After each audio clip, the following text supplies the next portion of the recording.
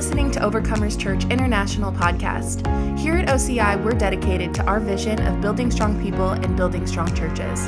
From wherever you're listening, we hope this message leaves you equipped and encouraged. We've been talking about finances. We've been talking in specific about the spirit of mammon. And a little bit ago, about a month ago, the Lord began to really stir my heart. Actually, about 2 months ago, He began to stir my heart about finances and ministering on this. That there were some things that He wanted to share. And then partway through, the Lord really began to speak to Liz and I both, but really her about the spirit of mammon. And that spirit is really alive and well.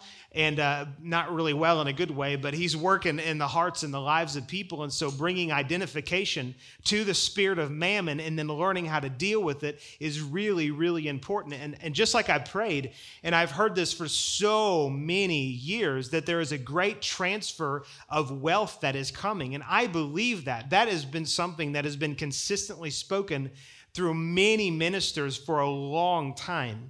And there are some things in the scriptures that I could go to that I believe would really back that prophetic word up. But I do believe it to be true. So if that is true, the question begs, are we prepared to handle a great transfer of wealth? So in other words, and I don't know that it would really look like this, but let's just imagine for a second that somebody came and they plopped $1 million in your lap or $100 million in your lap. Would you know what to do with it? And that's a question everybody needs to ask for themselves. And I found myself years ago that I was really given to wanting things. You know, I heard a guy say about a year ago, he said, one of the problems in the church is that we like shiny things. And I thought, oh, Jesus, I like shiny things. I like a certain kind of truck. I like, this, that, and the other. And there's nothing wrong with those things. It's just wrong when those things have us. It's wrong when those things consume our attention, consume our heart, and begin to be the thing that we're really after. God wants us to be after Him. And I heard a man say this one time. He said, you build God's house and God will build your house. In other words, he was saying that if you will put God and His kingdom first, all the other things, including literally even your physical home, all those things will be added unto you. Because it tells us in Matthew chapter 6, verse 33, it says, seek first the kingdom of God and His righteousness and all the other things. And if you read it in context, all the other things are natural things that we not only need, but I believe even things that we want. God will meet all of those needs if we'll simply just seek first the kingdom of God. But I've found that the spirit of mammon will often work through fear, and it's one thing that we've been talking about, but he will also work through flesh, or it will work through flesh. And it's almost like two sides of the mammon sword, and one way will cut, and it will use fear, and fear will keep you oblivious because you're too afraid to look at what things are going on financially, or it will keep you in a place where you have to know every single detail about your finances because you're freaked out all the time. And either one of those can be manifestations of this is different than what we talked about. Yes. I can never get it right. You were almost right. Maybe I like it my way better. Well, yeah, but I'm talking now. It's going to help me. Okay. Thank you. You're welcome. I love you. So anyways, it's two different spectrums. There's the fear spectrum. On one end is a refusal to look at anything, que sera, sera. The other end is you have to know everything. And then the other side of the sword of mammon is flesh, and it also has a spectrum. And that's what I want to talk to you about here for just a few moments. On one end of the flesh side, because one of the things with mammon that it will do is it will get people into on one extreme is really a lust for things, a lust for the shiny things, always wanting to have more. You know, there's a scripture that says the eyes of man are never satisfied. And so it's like once you get this level and it's like, well, I got to have this. And we see this with our kids. You know, it's like they have the one gaming device, and I remember hearing older people talk about gaming devices when I was younger, and I was like, dude, they're so old. And now here I am. And anyways, they got the one thing, And it's like after a little bit, they're dissatisfied with that and they want something else. And they've got, the game that they wanted so bad and it was $50 and they got the game and then it was like, well, I'm bored with this. And the eyes of man are never satisfied. If we don't keep flesh in check, we give way to the spirit of mammon coming in, always wanting us to have more and more and more. And so we have to make sure that we're not driven by that. And this is where I believe a lot of the prosperity teaching that has gone wrong, that people are so against, that's where a lot of this has come in. And it's interesting, like but definitely weekly, I have people say things like, oh, those prosperity preachers, and like they're saying things towards me. Unfortunately, Facebook, whatever it's called, Facebook, can be a really nasty thing that people will use. And so anyways, I've heard a lot of things like that. And what's interesting is that they're only taking one thing that they've seen from some people with wrong motives, and they're throwing all of it out. And if you want to throw prosperity completely out, then get rid of Abraham and Isaac and Jacob and David and Solomon and so many of these great men that were in the Bible that God gave them power to gain tremendous wealth to establish his covenant in the earth. And that's where you draw the line. And so unfortunately, we've had prosperity teaching that's taught great principles, but then the manifestation of it in people's lives have been all about self. That's flesh. That's the spirit of mammon working through people's flesh and taking a principle in the word that's right and twisting it. And so then instead of people saying, I want to prosper rightly with the Lord and in the Lord to do the Lord's business in the earth, they throw all of it out and say, I don't want to have anything to do with that. So I think that we would be wrong to say that there hasn't been some foolish things done with money and the prosperity message, but we would also be completely foolish to throw out a message that has right principles just because we don't like some of the fruit of some of the fruitcakes. It's really important that we understand that we have to rightly divide the word of truth. And just because you have some bad apples or you have some bad manifestation from people that might have wrong heart motives, that doesn't mean that everything that they're saying is wrong. Sometimes, and I don't know if you've ever been there before, but sometimes you'll be around somebody, it's like everything about them is wrong. But they'll say something that's like, oh man, if your heart's tender, they'll say things. People will say things, and it's like, I really needed to hear that. I was in a situation recently where, anyways, it was a difficult person, but they said something. I was like, actually, I didn't tell them this, but I said, I really needed to hear that. Amen. And so sometimes you can have people that are wrong, and 99 ways out of 100, but they can have something that's right. Well, that's what I've seen happen with prosperity, is that there are principles that are set forth in the word that are for every single person in the body of Christ, and we shouldn't throw everything out just because some people have done things wrong with it. Remember, God told Abram, he said, Abram, and this is the lineage of the Jewish people. It started with Abram, and then he became Abraham. He said, Abram, he said, I'm going to bless you, and I'm going to make you a blessing so that through you, all the families of the earth will be blessed. Now, I believe 100% that it's talking about having a covenant with God. That is essentially what he was talking about. However, it says that Abraham was rich in gold and silver and livestock. And then his nephew Lot had so much wealth that they were on the same land. They didn't have enough land to handle all of the wealth, all of the cattle and everything that they had to part ways because their wealth was so great they needed more room to spread out. So if wealth is bad, then God was evil for giving it to Abraham and to Jacob, and to Isaac, and to all the other people. It's a right perspective that's extremely important. I want to talk about both edges of this, both ends of the spectrum of flesh, the spirit of mammon working through flesh. One is, it's a lust for more. The other end of the spectrum is the complete opposite of that, which is essentially an attitude that says, I'm good, I don't want any more. And for anybody, and I've heard so many people say this over the years, that it actually grades me just as wrong that way as it does seeing somebody trying to gain things just for themselves, and they take prosperity and they take the word and do it all for themselves. Both ends actually disgust me equally. One end says it's all about me and I want. The other end says I'm good and I don't care if I have enough for anybody else. Because the same spirit that Jesus operated in, we also are supposed to operate in that. Jesus came and he gave. The very heart of God is to give.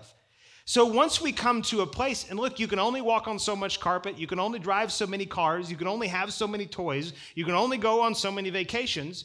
And once you've gotten to a place to where you have your fill of things, and God's not against that, we shouldn't be lusting for more things. We should be saying, God, what can I do with my things and with my finances and with the skills and the gifts and the talents you've given me to produce more because other people need what I have?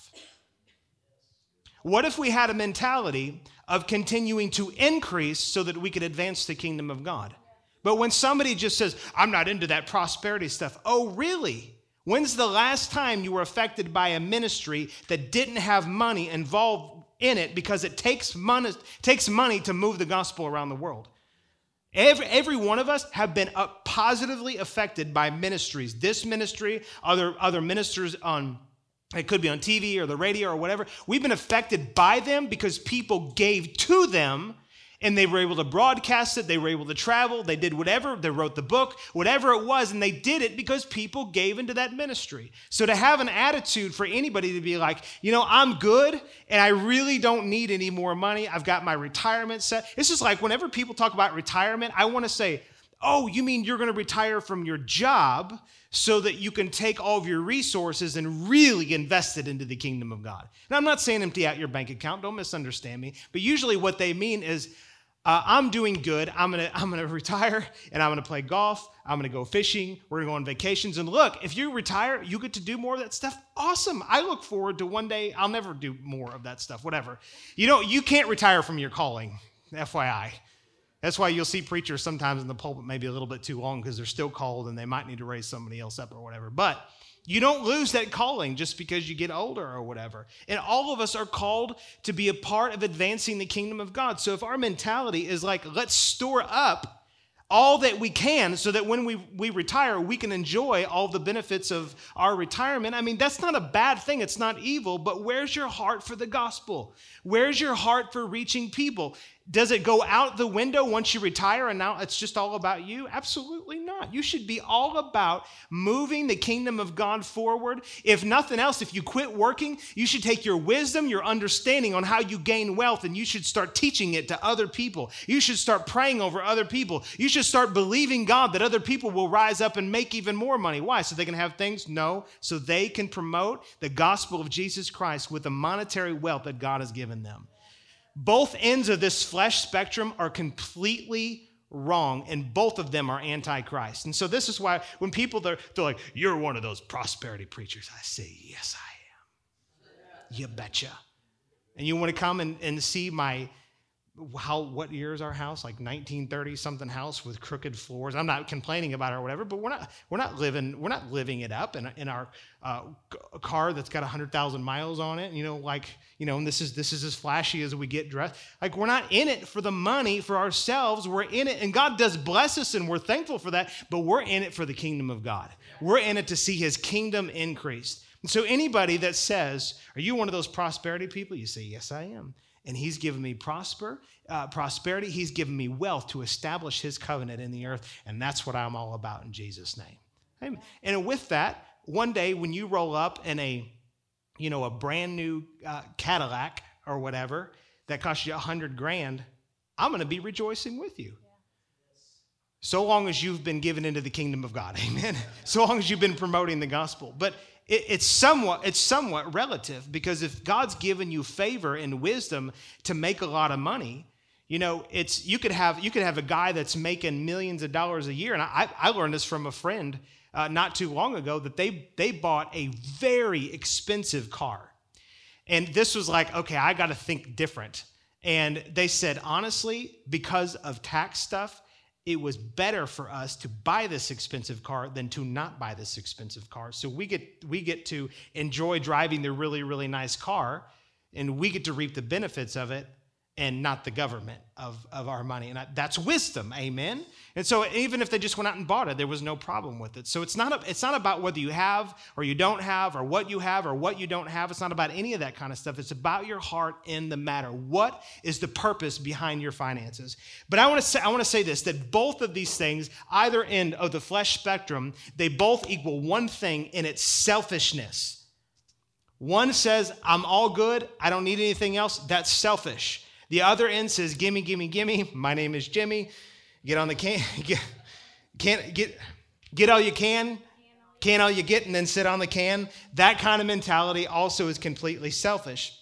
So here's how we break this type of selfishness or selfishness, period. And this isn't just with the spirit of mammon. This is really any kind of area in our life, is that we have to surrender our wills. The way we get rid of selfishness is surrendering our wills, because the very nature of being selfish is all about having what we will, what we want to come to pass. And I've dealt with that as much or more than anybody sitting in this room. And I've had to, even in recent days, the Lord has had to come back and remind me that, you want certain things, Kent, but that's getting in the way of what I want you to do. And you have an obligation as my minister, as my servant, to surrender your will to me. And so whether you're talking about in ministry or in any area of life, we have a responsibility. And this is how we get rid of flesh, is we surrender our will. Because this side says it's all about me and I want what I want. This side also says it's all about me and I want what I want. But the way that we overcome that is saying, Lord, not my will, but your will be done. God, whatever you want in any situation, Lord, that is what I want. I'll lay down anything and everything. And Liz and I have been through this a lot when it comes to things. And it's amazing how when it comes to we're like you guys, we want to have nice things too. And we're not against it. But it's interesting how we've found emotions and things tied to things that when we start to pursue it, that oftentimes, sometimes the Lord will say, pursue it, buy the car, buy the house. You got to live somewhere. You got to drive something. There's nothing wrong with jewelry. There's none of that stuff. All that stuff is fine, right? In its right place, all of it's fine. But there's times when we'll start to pursue it, and it's like we don't have peace, and we'll pull back, and the Lord will be like, you got a problem with that thing right there. You really are wanting it too much when you really just need to be wanting me. Are you willing, and it's often a test, are you willing to lay it down? That is the hard one right there, being willing to lay it down. Because a lot of times we say, it is like we pray this. We pray, Lord, I want your will. I want your will, Lord. Whatever it is that is your will, that is what I want. And so then we're just walking about our lives, and all of a sudden you're like, yes, I'm believing God for this. And he's like, okay, lay it down. Will you surrender? Will you let it go? And then all of a sudden, like your flesh, it rises up, and it's like, but I want what I want. Yeah. And it's not even a bad thing what I want. It's not a bad thing, and it's not actually even like selfishness, I don't think, but in and of itself it is. And the Lord's like, we don't realize how many things that we idolize, and how many things get our time and our attention and our affections, until all of a sudden the Lord says, give me that. And you're like, whoa. That's not even a bad thing. It's not a bad thing. We rationalize it. We're like, we go back and forth with the Lord. Like, this isn't a bad thing that I want. And, it's your will for me to have nice things, and it's your will for me to prosper. But he wants your heart. That's the thing that he wants more than anything, is he wants your heart. And he wants, this is where it says that that he'll give you the desires of your heart. Yes. And this actually is when you lay it down and you say, Lord, actually, because here's the beautiful thing behind surrender, is that he knows better than you know. And actually the thing maybe that it is that you want and desire so much, he actually desires for you to have something different, or for it to look different than you actually thought that it should look. He is so good, and he's so into details, and he cares about you, that he wants actually something better most of the time than we can ever dream, hope, or imagine. That's right. But we can never get to the better if we don't first lay down that thing that we think is really great. Because he, like I said, he's wanting our heart. He's wanting us to come before him and say, will you actually desire what it is that I desire, which is to build his kingdom, which is to establish his covenant on the earth. And in that process of you seeking first him and you running after righteousness, everything else that you need will be added to you. And it doesn't even matter anymore. Those things, they won't matter anymore. What will matter is that you're just doing what the Lord asked you to do, and all of a sudden, like, this blessing comes, and you're like, oh, that is so much better than I could ever have imagined, you know? And it's so good. I love it. I've seen that over and over. He just, like, rocked me. So I just began to say, you know, Lord, I want what you want, because what you want is better. Yeah. It's better than what I could ever imagine. You guys, his mind and ways are so, so, so, so big. They're so big, like, we can't even, like, I mean, probably a pin drop isn't even as big as his mind is. Like, think about it. He created the universe. And sometimes we just think about the pretty flowers, but all the intricate details within the flowers he also created. And he didn't just create one kind of flower, but he created millions different kinds of flowers. Like, I'm just like, whoa. You know, it just take you back and think, like, maybe my perspective isn't actually the best perspective, because I can only, a lot of times we get down thinking too, like, one way. We have, like, a certain mindset, and he's like, actually, I'm going to teach you a new mindset. But if you don't go to this place of surrender, I can't take you to that new mindset where you can actually see and think differently and see and think more like I do. So this is hard. Oh, trust me, it's hard. It, like, is like, sometimes our flesh is like, yeah, no, I'm not going to give that up. And the Lord's like, yes. And it's like, you know, well, we're going to get to it. Like, your flesh is weak and your spirit is willing. And there's, like, this ripping. It feels like I have physically If it feels felt, like a tear, you were too attached to it. I know, which then brings me, like, some remorse. I'm like, I didn't realize I was idolizing that so much when it wasn't even a bad thing. Yeah. But if I put that higher than the Lord, and if it takes the place of the Lord, if anything takes the place of the Lord in any area of my life, then I'm not going to experience the fullness of the Lord. And I desire to experience the fullness of the Lord. I asked this question one time about, like, why did they idolize things in the old covenant? Like, you would see them, like, for example, when Moses went up to get the 10 Commandments, and had come back down, and Aaron, the worst associate pastor in the world, had them make a golden calf to worship it. And I thought, what's the draw to worship a golden calf? I mean, that's not a temptation for anybody. Nobody in here, I guarantee, who's like, I want to worship a golden calf so bad. Lord, help me. Nobody's struggling with that, right? If you are, we need to cast a demon out of you, because that's just weird. So I was like, why was it like that? Why did they do that? And the Lord spoke so clearly. He said, it's because they worshiped me for what I could do for them and not for who I was.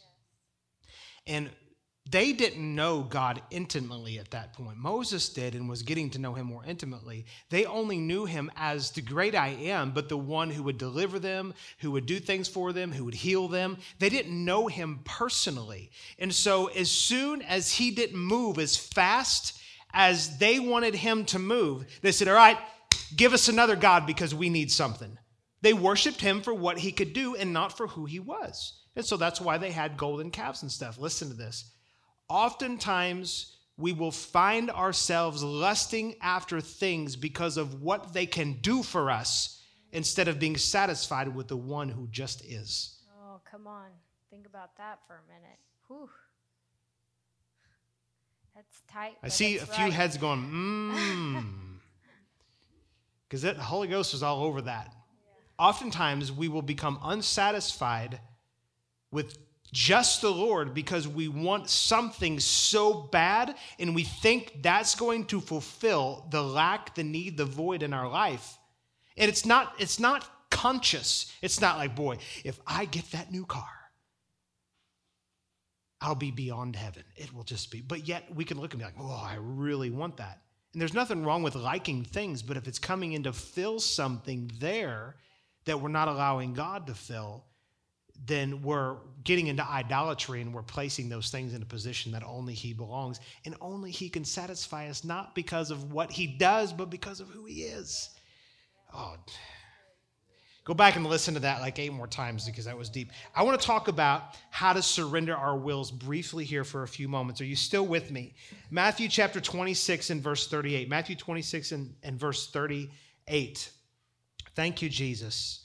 And this is talking about where Jesus went to the Garden of Gethsemane, and he began to pray, and he asked his disciples to pray, but they were basically worthless and didn't do anything to help them. They weren't willing to pray. He said, just pray with me for an hour.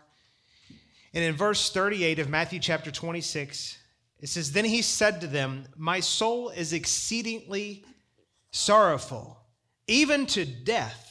Stay here and watch with me. Now, I want to point something out here, that Jesus, now understand this, all sin is carnal, but not all carnality is sin. If you're sinning, you're being carnal. But you can be carnal and not be in sin. You can have your flesh war against you, and it doesn't mean you're in sin. It just means that it's flesh. Does that make sense? Yeah. You can see that Jesus was warring here in his flesh. Why? Because he was going to have to endure punishment, torture that was going to not only affect him emotionally, but also physically. He says, my soul is exceedingly sorrowful, even to death. Stay here and watch with me. He went a little farther and fell on his face and prayed, saying, oh, my Father, if it is possible, let this cup pass from me. Nevertheless, listen to this, not as I will, but as you will. Then he came to his disciples and found them sleeping and said to Peter, what? Could you not watch with me 1 hour? Watch and pray lest you enter into temptation. The spirit indeed is willing, but the flesh is weak. See, our flesh likes the shiny things. It wants the stuff. And we'll often find ourselves being drawn to those things instead of being drawn to him. And we have to be careful because even though our spirit is willing to always trust and look to the Lord, often our flesh is weak. But the way that Jesus dealt with the flesh that was rising against the will of the Father, you understand that Jesus could have said, I can't do this, I can't take this. And at that point, he would have been in sin because he would have been disobeying the Father, but praise God, he never sinned. But he could have done this. Now, I've heard some people say that he couldn't do it. No, Jesus had a natural will. He had a natural body here on this earth, and he had the ability to make choices. Yeah. And if he couldn't have made a choice, then it never would have been a temptation. Right. So Jesus was tempted, and he was tempted here to say, I can't endure it. I can't take it. I can't go down that road. But he said, nevertheless, Lord, not my will, but your will be done. And for us to get over flesh, what we have to do is we have to exchange our wills with him. We have to come to him and say, Lord, I actually really want that thing. I like that thing, or I want to do this, or I want to start this business, or I want whatever it is. But Lord, I don't want my will. I want your will to be done. And I'm going to rest here until you make it clear to me what it is that I'm supposed to do. Amen. And it's not always a bad thing. I mean, if it's a bad thing, the obvious answer is that's not for you. But if it's something that's good and could be a blessing, you don't want to get out and bless yourself. You want God to bless you. Yeah. It says that the blessing of the Lord makes one rich and adds no sorrow to it. Have you ever got the blessing of the Lord before, and then you had a bunch of sorrow on the other end of it? I don't have enough hours in this day to tell you about the blessing of the Lord in Kent's life, that all it did was just bring destruction to me. We don't want to get out and try to bless ourselves. We want God to bless us. But if we're doing things according to our will and not his, that's where we're going to find ourselves. But we need to have God's will be done. Let me show you this again in another instance in Acts chapter 16. Let's go here quickly. Acts chapter 16. This is a great verse. Acts chapter 16. We're going to go to verse 25. Are you all staying awake for another moment? Hallelujah. You know, I love the ebbs and the flows and the Spirit and the way God moves. And, you know, sometimes we just have a blowout when we come in here, but sometimes we just need to learn. That's the way my relationship with the Lord is. Sometimes I'll come in and, man, I'll just spend all day meditating on one little thing, and God will just love on me. And, man, I'll be laying on the floor and crying in his presence, and other things. It's line upon line upon line upon line upon line. It's good that we have all of that. Were you going to say something? No. Okay. Acts chapter 16 and verse 25. And it says, and this is when Paul and Silas were in prison. And it says, but at midnight, Paul and Silas were praying and singing hymns to God, and the prisoners were listening to them. And I just want to stop right there. If you go back and you read the verses before, they actually, not only were they put in prison, as we understand here, but they were also beaten. There's probably not a person in this room or even listening online that's ever been tied, shackled, and beaten because of your faith in Christ. But yet, that's exactly what was happening to them. Imagine being in that place. I've had things happen to me, and I got to be honest with you, I haven't always responded like Paul and Silas. I responded more like the children of Israel. Oh, God, why? Why have you brought me out here to die? Anybody ever been there before? You know, when you do that, you have to keep going around the mountain over and over and over and over. But if we just praise God, praise God, Amen. It says, but at midnight, Paul and Silas were praying and singing hymns to God, and the prisoners were listening to them. Verse 26, suddenly there was a great earthquake, so that the foundations of the prison were shaken, and immediately all the doors were open, and everyone's chains were loosed. Now, this was a situation where a supernatural thing happened. I've prayed and praised God before and didn't see anything happen. But let me ask you the question. If we don't see anything happen, are we still willing to praise the Lord, or are we only worshiping him to get something? So good.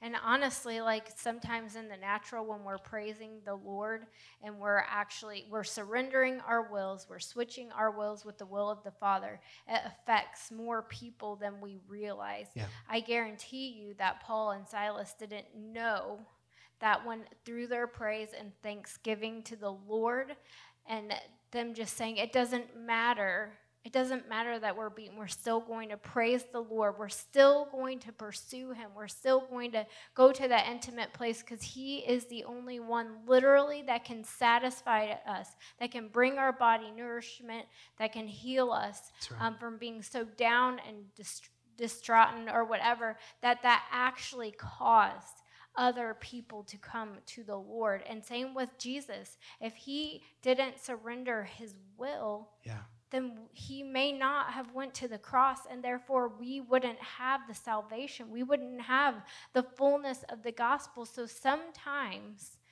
in our small thinking, we think of what we have to lose when we surrender, instead of what we get to gain for the kingdom. Yes. People are not afraid of change. They're afraid of loss. That's right. So when they need to make a change, it's not that now some people probably are afraid of change, but most people, it's not the actual change, but it's what they're going to lose, what they're going to have to give up whenever they make the change. That's right. That's real. That's real. And we can all be like, oh, I can think of times.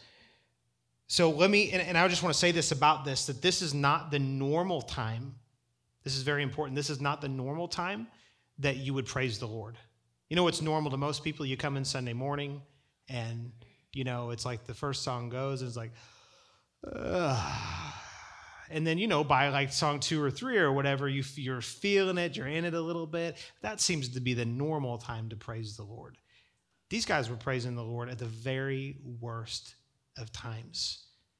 It wasn't the norm. It wasn't the Sunday morning service where it was easy, or the Wednesday night Bible study or whatever it was, or people gathering around praying for you and you're like, oh, it feels so good. Everything in the natural was coming against them, but yet they made a conscious choice. Now I'm going to praise the Lord. Not because my circumstances are good, but just because he is worthy. Yeah. Let me show you one more instance of this and then we're gonna quit. Is this blessing you guys? And no, like dealing with these things, this is going to eliminate that spirit of mammon in your life, and eliminating the spirit of mammon is the first step into financial freedom. Right. That's exactly and right. into real, true biblical prosperity. Because the thing is the enemy, he doesn't want God's people to prosper. And we do, because we have a job to do. We have a kingdom that is ever increasing. And I don't know about you, but I want to be a part of the ever increasing kingdom. So that means I also need to increase. But then it means like mammon has to die. It has to die. We can no longer surrender our lives to the world system. Yeah, that's right. To this system. We have to surrender our lives to heaven's economy. Right. Yeah, that's exactly right. Let me give you another example in Philippians chapter 1 and in verse 21. Philippians 1 and 21, real quickly. It says, "For me to live is Christ and to die is gain." And this was Paul writing to them and saying, basically, I'd rather go to heaven than stay here. But look at what he says. "But if I live on in the flesh," this is verse 22 of Philippians 1, "if I live on in the flesh, this will mean fruit from my labor. Yet what I shall choose, I cannot tell." So at this point, he was still deliberating. "For I am hard pressed between the two, having a desire to depart and be with Christ, which is far better." Let me stop here and make a point. People that say, well, it's appointed unto man to die once, and then after that, the judgment. And God has that appointment time. He's got it scheduled on the calendar when you're to go. You can't back that up in Scripture. That's one verse that's been misunderstood. If that was true, then how did people get raised from the dead and then die a later date? Last time I checked, I'm pretty sure Lazarus died later on in his life. I'm pretty sure Dorcas, which is a weird name, but anyways, died later on in her life. Her name was Lydia or something like that, and then she died later, of course. So how was it that it was appointed to die one time when they died 2 times? It's because we have authority in this life, whether we are going to live or we're going to die. You know why Pastor Bobby is in the hospital now, still alive and moving forward? It's because the prayers of the saints cause that to happen. People say, oh, it can only happen if God willed it. There are so many testimonies and so many Bible verses that don't back up that philosophy. God knows things that are going to happen, but he still gives us authority to have the best outcome in any situation. I hope that made your brain go tilt a little bit, because we have to think different. "For I'm persuaded between the two, having a desire to depart and be with you, and be with Christ, which is far better. Nevertheless," and here he says, I'm going to surrender my will. "Nevertheless, to remain in the flesh is more needful for you." And so he made the decision that because of what it would do for them and how it would benefit them, he was going to remain so that they could reap the benefits of his apostleship and his fathership and all of just his influence in their life. Amen. What was that? That was a surrender of his will. And that's... And you can see that's different than like, okay, Lord, I won't buy the new pair of, Crocs, and I'll give the money to the missionary. This was like, okay, I'm actually going to make a choice that I'm not going to go to the place where they're going to kill me, but I'm going to stay alive a little bit longer so I can be a blessing to you. Wow. Yeah. Amen. And I was just going to say, you can see that he had a battle, and the battle was in his flesh. Yes. It was in his flesh that he had to get to this place in his spirit where he said, I'm gonna surrender this, and I'm gonna listen to what it is that God is saying. Amen. If God is changing your life through this ministry, join us in reaching others by partnering with us today. If you would like to give or would like more information on how we're making a difference, visit OCIPerryville.com.